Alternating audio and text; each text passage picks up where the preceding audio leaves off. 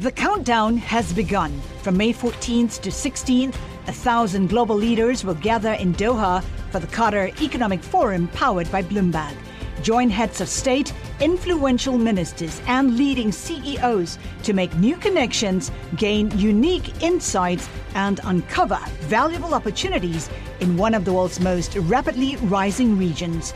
Request your invite for this exclusive event at QatarEconomicForum.com. Welcome to the Bloomberg Markets Podcast. I'm Paul Sweeney, along with my co-host, Vonnie Quinn. Every business day, we bring you interviews from CEOs, market pros, and Bloomberg experts, along with essential market-moving news. Find the Bloomberg Markets Podcast on Apple Podcasts or wherever you listen to podcasts and on Bloomberg.com. Prior to the pandemic, I think we were kind of used to seeing dollar strength here, talking about the DXY index trading at or near that $99, $100 level. It's since, over the last several months, pulled back to 93 to get a sense of where currencies are headed going forward. We'd love to chat with Dr. Win Thin, Global Head Currency Strategy for Brown Brothers Harriman, based in New York City. Dr. Thin, thanks so much for joining us here. Give us your sense of kind of the greenback here versus some of the major trading currencies here as we think about lower interest rates for longer, the pandemic impact, slower economic growth. How are you kind of positioning currencies right here? Sure. Well, first of all, thank you very much for having me. It's always a pleasure. So, if you do look at a weekly chart going back to about 2015, you'll see that the dollar is pretty much within those ranges. Just as recently as, March, April, we were at pretty much at the top of that range. So the speed of its decline has been noteworthy. To me, it reflects two things. One is the aggressive Fed easing, zero rates, incredibly fast expansion of the balance sheet, 70% year to date. The balance sheet has expanded. And now we've got some worries about reopening here in Q3 with the virus numbers still so bad. So those two things have really worked against the dollar. To me, though, and I think I've mentioned this on several times before, I still view this as a cyclical downturn. That is, between the monetary policy cycle and the economic cycle, the cyclical factors are against the dollar. And of course, you have a lot of experts out there saying this is a secular decline, but I think it's way too early to say that right now. I think the dollar will weaken into going into Q4, but we could bottom in Q4 if the virus numbers start to get better. Now, so, Dr. Thin, yep. Go ahead, Vonnie. Well, I was just going to say, what does that mean for the other currencies? Is there going to be debasement around the globe, or, what happens? Well, a couple of things. I think, you can't have everyone have a weaker currency, right? So on the other flip side of the coin, weaker dollar means stronger currencies elsewhere. Now, right now, it's being expressed a lot in the currencies in Europe, sterling and the euro, as well as emerging markets. So at this point, the officials in Europe aren't really complaining about the strong currency at this point. They're seeing, they're a couple months ahead of us. They've been able to reopen, albeit, it's spotty and, having to reverse from time to time. But they're a little bit further along in the economic cycle, so I think they can handle a bit of a stronger currency. So, long run, the weaker dollar could help the U.S. economy, but really what I've been focusing on is really the loss of fiscal stimulus. I've seen studies that say that the enhanced employment benefits was pumping anywhere between $250 billion to $1 trillion worth of stimulus into the economy, and that's pretty much fell off a cliff. The sooner we get that started, the better. But that's why I'm a bit negative on the dollar and the U.S. economy in Q3. We have massive headwinds, really, between the virus and the loss of fiscal stimulus. So are you not particularly optimistic that Congress will deliver a fourth round of stimulus? Well, I'll tell you, I was confident a couple weeks ago in August. I thought, okay, look, we've got an election coming out. Who wants to play these games? But both sides have dug in much longer than I expected. So at this point, I think we'll know more over the weekend. I'm not sure if you've been following it, but the House was called back for emergency session to vote on postal service aid and protections. And I know that some of the people in Speaker Pelosi's caucus have been pushing her to use this opportunity to restart the talks.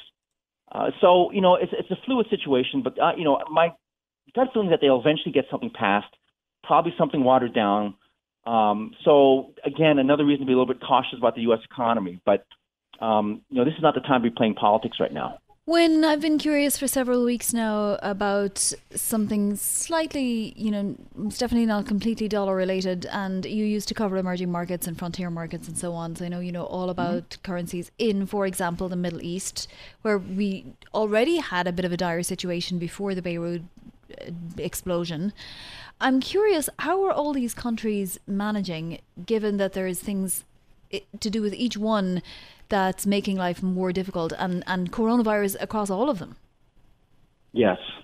So it's funny you just asked. I just put out a piece yesterday, basically pointing out that, look, with zero rates everywhere, no one has any cover. You used to have, if Brazil had rates around 12%, that would give you a little bit of cover. Say, okay, well, I'm not crazy what's going on in Brazil, but I can get 12% yield, I'll go. Now we're almost all at zero or near zero rates. So we're back to square one where we're all focused on the fundamentals. And so I think we're going to see continued differentiation across EM. Brazil, South Africa, Turkey, those are all the high yields that used to sort of benefit and risk on, and they just haven't. So my advice to emerging market investors is just do your homework. I think we're past the worst, but we're past the stage where everyone's just buying EM willy-nilly. It's very differentiated. And I think that divergence is going to continue. But I suppose, if you don't mind, though, just commenting on how these countries will survive this. So, yes, opportunities for investors maybe, but are these countries all going to sort of experience famine and extreme poverty at this point? Well, that's the big question. I think obviously the more developed economies will be okay. I'm not worried about what's going on in Eastern Europe, obviously Asia, much better position. But yes, I think Africa and parts of South America are really struggling. I think that's why the IMF and World Bank have really been pretty much opened up the floodgates. So look, forget about conditionality, forget about reforms. We're just giving you money to sort of get through this. For a lot of these countries, especially in the Middle East, higher oil prices would be a big plus. They've stabilized, but, I think there's still some concerns about the global economy. I think China's doing okay, but, there's still, it's pretty clear that this is not going to be the classic V-shaped recovery. We're going to take it's more like two steps forward, one step back. And that's going to be tough. And I think, the weaker links in the EM are certainly going to suffer. Dr. Wynn, real quick, 30 seconds. Japan, how do you feel about the yen right here? Well, Japan, economy-wise, it's been one of the laggards. It's actually even underperforming the U.S. It's been very, very disappointing in Q3. They had to reimpose some lockdowns, but even before that, the recovery has been very spotty. So I look for another slug of stimulus. Abe's popularity has been plummeting. So I think we'll get another slug of fiscal stimulus. Bank of Japan on hold. Given this sort of risk on, risk off, and I think dollar yen's been having trouble really breaking above 106. So it's going to be probably stuck in this 104, 106 range for a while. Dr. Winthin, thank you so much for joining us. Dr. Winthin, Global Head of Currency Strategy at Brown Brothers Harriman, based in New York City. We always appreciate Vani getting his thoughts on currencies. Chris Liu served as Deputy Secretary of Labour during the Obama administration. He was a delegate to this week's Democratic Convention. He is now a Senior Fellow at the University of Virginia Miller Center. Chris, thanks for joining. So it was a very emotive speech. It was a very calm and, I guess, an effort at being uplifting type of speech. But what about policy? When do we hear what Joe Biden's policies are on everything from, healthcare to schools to coronavirus? Well, I think you heard a lot last night about how he would deal with the coronavirus pandemic. And I think over the last couple of weeks, he's been doing a series of policy addresses, not just on healthcare, but on the economy as well. Last night's speech, in my mind, was less about policy than about values. His goal was, the vice president's goal was to convey a positive message, a unifying message. I thought he did a nice job of weaving in his own biography and how his biography shapes the way that he looks at the country and he looks at government. So I do think you'll see more of those policy rollouts, but candidly, I don't know that this election is really going to turn on policy one way or another. All right, Chris, so if it's not necessarily going to turn on policy, what message do you think, or what strategy do you expect the Democrats, not just for the presidency, but up and down the ticket, to really focus on this election season?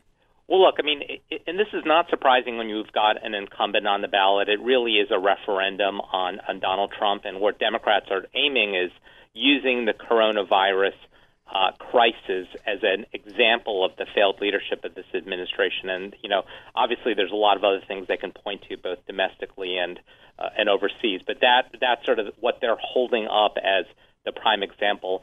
Look, they will obviously have opportunities to contrast on things like health care, where Democrats have a big political advantage, particularly with the Supreme Court considering the fate of the Affordable Care Act. But really, they're pointing this straight at Donald Trump and asking voters, do you want 4 more years of him? How do you think that he did last night in the sense of appearing fully with it, young, vital, and somebody that you could debate? I've known the vice president for over 10 years. I worked closely with him in the White House, and I've seen him give a lot of speeches. This was hands down the best speech I've seen him give. It was a different Joe Biden than I think people remember from 10 years ago. He's more mature. He's more calm. He's more of a statesman-like. Earlier in his tenure, the vice president did have a tendency to kind of go off track a little bit. Obviously, in a prepared speech like this, it's easier to sort of stay focused. But yeah, obviously, a huge challenge is going to be in the debates coming up starting in September. Hey, how about, Chris, as we think about down tickets, think about the Senate. What's the expectation about the Senate? Can the Democrats, do the Democrats feel that they can really take back the Senate? I think they really do, and I think that was one of the overriding themes of the convention, is to have really kind of a big ticket, a big tent, which is why you saw everyone from John Kasich to Bernie Sanders and everyone in between coming together. And I think when you look at the kind of races that are being run in places like Colorado, Arizona, North Carolina, they're really kind of focused on the bread and butter issues, not just healthcare, but, the economy as well. And again, so I think, having this big ticket approach at the top, I think helps a lot of these down ticket races, especially when you start to get into places like Iowa, potentially Georgia, Montana, which are, reddish states. And I think having that big tent approach is going to be helpful to those Democratic candidates. That said, Mitch McConnell will do everything in his power, and I mean everything in his power, to have that not happen. Will he be able to stop it, using any kind of strategy, do you think, Chris? Well, look, we all should be concerned about what's happening with the post office right now, and there are hearings going on today and Monday to look at what all of that means. People need to come up with a strategy of how they're going to vote. I think broadly in terms of where Mitch McConnell is, obviously he will try to do anything, as will Democrats. But ultimately, these kind of elections tend to kind of go in waves, and ultimately it's where the president's approval rating is and what people's perceptions of him are that I think will not only affect his race, but also the battle for the Senate and House as well. So, Chris, Kamala Harris, what's your take on the selection of the senator from California? Well, I think, first of all, she's supremely qualified. She has held, not only federal, state, and local offices, but I think importantly to Biden, she provides an important jolt of enthusiasm. You've seen that over the past 10 days with the Democratic base.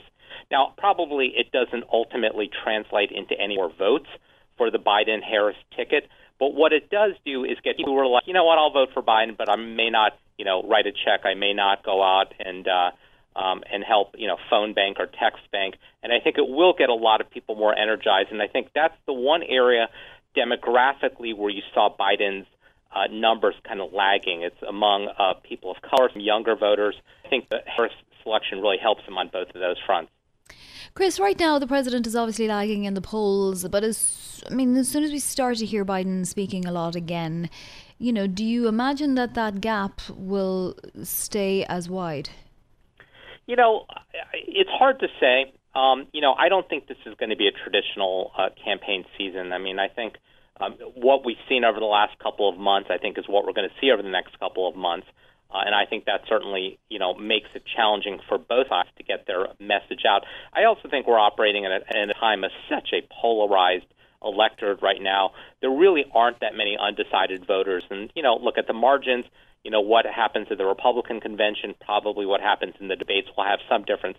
But people forget, voting really starts pretty soon. I live in the state of Virginia, and our voting starts on September 18th. And so a lot of these late developing issues or events may not have an effect on a lot of people. Chris Liu, thanks so much for joining us. We always appreciate getting your thoughts and perspective. Chris Liu, Senior Fellow at the University of Virginia Miller Center, also a former member of former Deputy Secretary of Labor during the Obama administration as well. He was also a delegate to this week's Democratic convention. So obviously has just really deep knowledge there of what's going on within the Democratic Party, Vani. But I think most Democrats feel like they did a pretty good job this week. Absolutely. And it'll be interesting to see the RNC next week after the virtual extravaganza that we saw this week. And it was really pretty well done. I mean, I think after a couple of small hiccups on Monday night, Tuesday, Wednesday and Thursday went pretty smoothly. And it must have been a huge technical exercise. Yeah, and I was kind of amazed, having, how it went off so well from a technical perspective. So give them credit to the techs. The countdown has begun. This May, 1,000 global leaders will gather in Doha for the Qatar Economic Forum powered by Bloomberg, held in conjunction with our official partners, the Qatar Ministry of Commerce and Industry and Media City Qatar, and premier sponsor QNB. Join heads of state, influential ministers, and leading CEOs to make new connections and gain unique insights. Learn more at QatarEconomicForum.com. Traders, what keeps them up at night? What keeps them wondering about this market? Well, let's ask somebody who studies them and is able to tell us with absolute scientific accuracy what exactly it is that motivates traders day by day these days. Randy Frederick is VP of Trading and Derivatives at the Schwab Center for Financial Research. More than 25 years experience in equity markets, but also there's a Trader Pulse survey that the center puts out, and I'm very curious, Randy, what is it saying these days? The markets keep going up and yet, everything is crumbling all around us. Well, the most recent survey data, which we just got back a couple of days ago, follows a survey we did back in March, and turns out that people have become more bullish, which to some extent isn't terribly surprising. I mean, the S&P 500 has rebounded 51% since it bottomed on March 23rd. The NASDAQ is obviously doing even better than that. So what we find is that momentum in the market oftentimes does make people feel a little bit better. Even though there may be a better buying opportunity when it's at the bottom, no one really knows that we're at the bottom until we're already past it. So, Randy, one of the things that investors are asking themselves these days, and we hear a lot from fund managers, is, for the remainder of this year, perhaps going into 2021, if you can kind of figure on some kind of other side of this pandemic, is how to play it. Do I stick with the growth stocks that have worked for me, or do I maybe rotate into value? What's your survey suggest? Well, sometimes people do that. I mean, the thing that's important to keep in mind is that we don't really know when or if we're going to get fully out of this. We hope, and we have plenty of reason to believe that we'll probably have a vaccine at some point, maybe not until the beginning of next year. And if that happens, of course, what has been the leader in the last bull market, which lasted over 11 years, as you know, will likely continue to be the leaders going forward. The one sector that is difficult or the one area that I think people need to be a little cautious about if they're trying to position themselves for when we come out of the virus is those stocks that have benefited primarily because of it. Obviously, most people are staying at home. Many people are working at home. Our leisure activities have been curtailed dramatically, if not completely eliminated. And there are a number of stocks that have been benefited from that particular trend. While I do think that more people will probably work at home after the virus than they ever did previous to that, it's going to be nowhere near what we see right now. So some of those that have benefited greatly are likely to find a little bit of softness, but the ones that have been the leaders all along throughout the cyclical periods will likely continue to be the leaders going forward once we get out of this. What sectors will be the most volatile, do traders think? Well, traders have told us that they believe the volatility is likely to be the most probably in financials, which is interesting. And part of the reason I think, obviously, financials have been the second worst performer year to date, and part of the reason for that is the fact that interest rates are at zero. And as you recall, Jay Powell said, not only are we not raising rates, we're not even thinking about raising rates. And of course, that means not only are rates going to be zero by the end of this year, they're likely to be zero by the end of next year, and perhaps even time after that. Financials, for the most part, make a large portion of their revenue from the interest rate spread, and as the rates go down and stay at or near zero, that spread between what they pay on balances and what they charge on loans gets compressed, and so there's just simply not the opportunity there. On the positive side, though, for financials, when markets are volatile, trade volumes tend to go up, and we have seen that here recently. So, but the interest rate spread's a bigger piece of it, and it affects a larger number of them. So that's the one they're most concerned about. And the second one is healthcare. Healthcare has been the third best performer year to date. But healthcare always has uncertainty when we have an election. You saw a similar trend in healthcare prior to the 2016 election. There's a lot of discussion on both sides, from both candidates, about how they would like to change healthcare. And so it creates a level of uncertainty. It's not so much that they're sure it's going to go down, it's that they're not sure what's going to happen. And that is actually the exact definition of volatility. We know it's going to move, we just don't know which direction. So, Randy, from your survey work, what's the economic backdrop that most traders are kind of thinking about right now?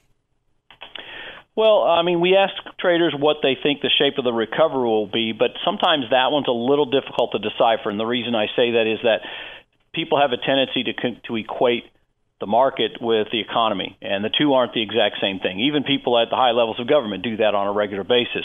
I often remind people that the economy tends to run about 6 to 18 months behind the markets. Right. And you can see that regularly. When you think about back on March 23rd, most of the economic data was terrible. In fact, much of it hadn't even bottomed yet, and yet the market had turned around and began to move higher, and we're up, like I said, more than 50%. You can go back to 2009, and it was the same thing. In March of 2009, the market began to rebound. By the end of the year, it was up over 40%, but the economic data didn't recover until many months later. Some of it even a couple of years later. We didn't see a bottom in the housing market till 2011. So it's a similar thing. So oftentimes when you ask people what they think about the economy, they actually give you their response of what they think about the markets. And that's partly because I can look at a chart of the S&P 500 and see a very distinctive V bottom on March 23rd, but I can't see that in economic data. I can see it in an individual economic report, but there's so many of them. Right. But think about the housing market. Think about the labor market. We know the labor market on a weekly basis has bottomed, but it's nowhere near where it was prior to the virus. And the unemployment rates, on the other hand, which are very lagging indicators, we won't see a bottom on those for at least another month. Right. Hey, Randy, thanks so much for joining us. We always appreciate getting this information. Randy Frederick, Vice President of Trading and Derivatives for the Schwab Center for Financial Research, calling in from Austin, Texas, with that survey work on what traders are looking for, both in terms of the economic outlook and markets. It is time for Bloomberg Opinion. We welcome Timothy O'Brien, senior columnist for Bloomberg Opinion. Tim, you're out with a fantastic column this morning, which I read first thing this morning. 23 questions for the Postmaster General. I'd love for you to kind of share with us kind of the real important ones that you think need to be asked at some point today. I think the most crucial thing to voters right now is did anyone in the federal government direct the Postmaster General, Louis DeJoy, to take steps that would have slowed down mail delivery by intent? Now, DeJoy has said already in his testimony this morning that nothing he did was designed to slow down mail delivery. It was just part of his efforts to streamline the post office, which he has said all along. But there's been a lot of contradictory statements also in his testimony. He said that he promised midweek that he would roll back some of these changes. One of the most significant is the removal or dismantling of big mail sorting machines. But then he said in his testimony this morning that he had no intention of putting those back. And yet later in his testimony, he said he actually had no idea how maintenance operations on those machines work anyway because it's handled regionally. So, there's a House hearing today, or Senate hearing today, and a House hearing on Monday. I would hope members of Congress in the House will take some cues from the proceedings today to sharpen their questions on Monday. Yeah, as you write, Tim, the legitimacy of mail-in voting and the outcome of the presidential election hang in the balance. The thing is, you have this man, this Postmaster General, a generous political donor, not just to President Trump, but also to other Republicans, like Mitch McConnell, for example. How motivated will Republicans in the Senate Committee and the House Oversight Committee be to actually figuring out what the truth is? Well, I mean, that's always the question in these hearings, Vonnie. It's a Senate-led committee today.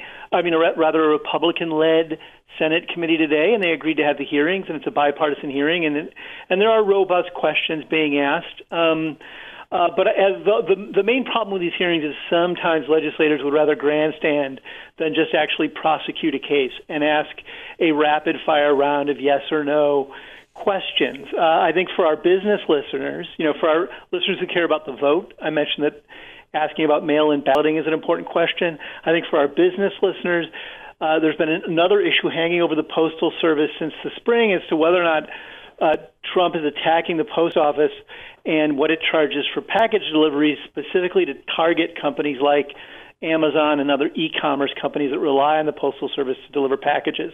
There is no proof that package delivery is a money loser for the USPS. In fact, it's one of their bright spots. It's a revenue builder, and it's profitable. So they should just ask DeJoy about that and put that issue to rest, because the wrong issues are being put into play about what needs to be done to fix the post office.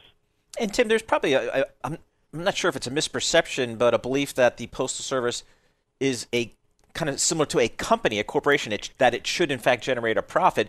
But like other government services, the military, for example, it doesn't necessarily generate a profit, nor is it necessarily supposed to. How should we think about that?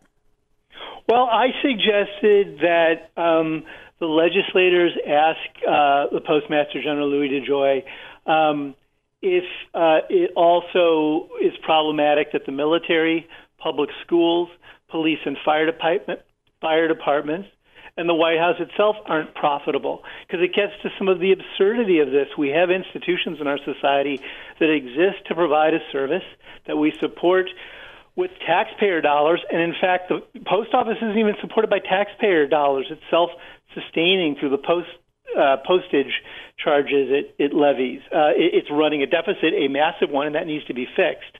But we have these things because they're common goods that we all share in, and it's a service that we all benefit from, including the Postal Service. And holding the operations of the military or the Postal Service, to the same accounting standards as a private entity can be very absurd.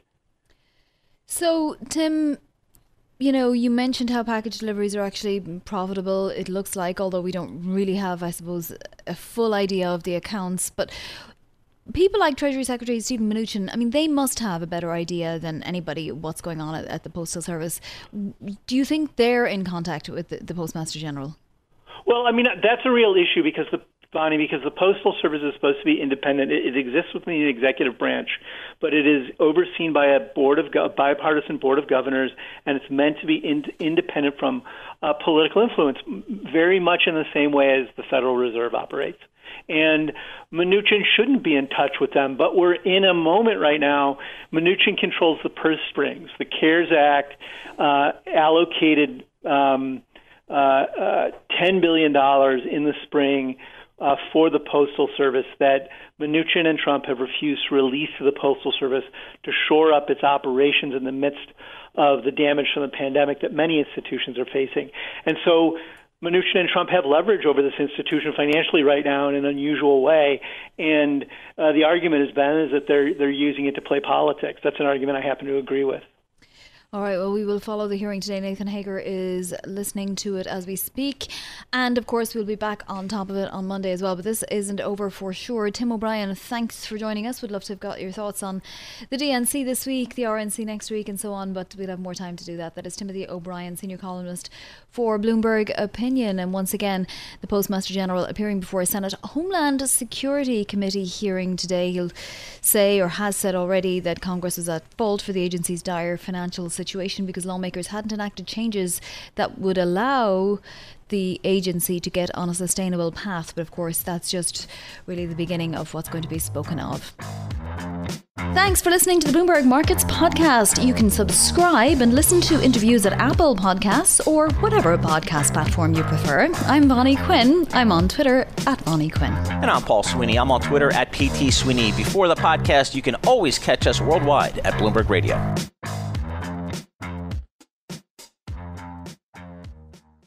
The countdown has begun. This May, 1,000 global leaders will gather in Doha for the Qatar Economic Forum powered by Bloomberg, held in conjunction with our official partners, the Qatar Ministry of Commerce and Industry and Media City Qatar, and premier sponsor QNB. Join heads of state, influential ministers, and leading CEOs to make new connections and gain unique insights. Learn more at QatarEconomicForum.com.